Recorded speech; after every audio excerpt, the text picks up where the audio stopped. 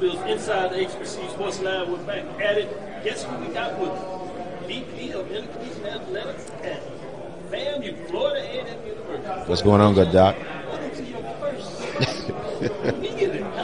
I'm fired up. So we got our trash talk game on 100, but for me, it's a little bit of a homecoming. I'm originally from Birmingham, Alabama, and so we're just excited to be here to celebrate and caught up with several of our AD friends and to see these young people get ready to perform. No doubt about it. Before I start passing the mic around, give it some other folks.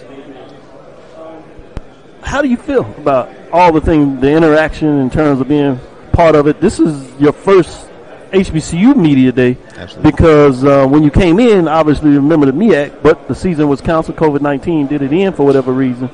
So how do you feel about the mix of what you experienced thus far? I mean, it's great to be back. We talk about getting back to normal and all those type things. That's the first thing. And for our student athletes, this experience and the SWAC has done things first class. I mean, just the media attention that's here and to be able to celebrate what's to come. So it's been phenomenal. With that, let me go to B.J. Jones. Ask follow-up question there. Man, Courtney, I'm definitely a fan. I call you one of the best and brightest young minds in college sports. So glad to have you in the conference. And he's a Birmingham native. I'm also from Birmingham, Alabama. I knew you were going to put that in there. Yeah, I had to throw that in. What are you looking forward to the most, first season in the conference? What are you looking forward to the most? I tell everybody, too, we're probably in one of the most competitive conferences in the country in all sports. We'll get to display that Labor Day weekend against Jackson State and in the Orange Blossom Classic. But you got to bring your lunch every day. It's not going to be for the faint of heart. Not only, is it going to be competitive, but when it is competitive, they're going to talk to you, too. Yeah. They're going to let you know that you should have done better the next time. and so from that perspective, again, I think that piece is really exciting. You talk about the brand exposure. We have major games that are going to be nationally televised. Just all of the hype that's around it. But again, I think the league in itself is certainly going to live up to the hype. And we're going to set the expectations just around the country, at another level. No doubt about it. Mike? With the season coming up, we sit back and we marvel at the job you and your team has done to really engage the alumni and really get them excited. So we're about 5 or 6 weeks to start the season. What other events, campaigns do you have to really engage and get the fan base really geared up for this 2021 season, as if you may need anything? Absolutely. Well, I'll tell you, we're in phase 2 of our all-in campaign, and that's got $1 million goal. We're very much on our way. We're doing the Strike Tour right now, which is a tour of myself and several of our head coaches. We're going to some of our largest bases, and we're raising dollars. And, we talk about being elite. We talk about being the number one HBCU. We got to finance our expectations, right? And so, as we talk about going into a new league and a new conference, we're going to do it first class. I know there's some schools in Mississippi, they finally just got a tractor trailer, and all that type of stuff. We got one too. They finally came into the 21st century, got a headset system, that's not that like the high schools, and we got one too. And and a little bit of that. But we got some uniforms that nobody else in the country is going to wear, and some helmets and all that type of stuff. But it takes resources, and I'm joking a little bit there, rubbing some folks, but them too. But yeah, all that. They real happy they got some of this stuff now. But in Tallahassee we're used to that. But there's some really good things that are happening. But it's a joke a minute. At the end of the day, it's about giving these kids a chance to be successful, to compete at the highest levels. And we're talking about lifting. I joke, but all tides rise together. HBCUs as a whole. So when we roll into these PWIs and where they think that we should be second fiddle, we're going to show them that we're first class in everything we do. Sure. I appreciate that. Charles, go ahead. Yeah, I wanted to ask, because Florida A&M is one of the more branded universities, HBCUs in the nation, but some of the initiatives that Florida A&M has undertaken in terms of doing even more to put the Florida A&M name even further?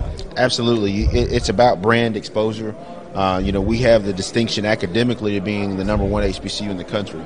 And so we tell our student athletes and our prospective student athletes, prospective students, period, all of your dreams can come true at Florida A&M. Mm-hmm. Not only as a professional athlete, but literally as part of our strike tour. We were in Miami and we had an alum who had a $4 million home, and that was a professional. We have alums who are doing movies and entertainment. Tiffany Green here with ESPN, and so we talk about that piece and how we can really lift up the institutional brand and what Florida A&M stands for. Sure. In addition to making sure that some things happen, there's going to be a docu-series on the Rattlers. More details to come here pretty soon. But you heard it here first. But that will have some national exposure. We have some of our friends at ESPN who are going to make their way to the Hill a couple of times this year for some pregame fun. And then we got, is this guy, he's short like me, but, they call him LeBron. We plan on having some official visits and some other things on campus this Must fall. Be nice. But again, we're just really celebrating these young people, right? And giving them an opportunity to demonstrate their talents on the top level.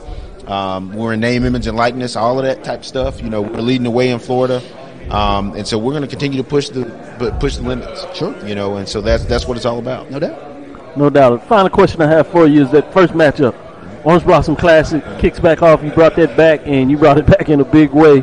And now it is not just a conference game; it is a divisional game in regards to what's going on there. How are things going with the ticket sales and things of that nature? Great. Ticket sales are taking off. I think people are continuing to be excited about that game.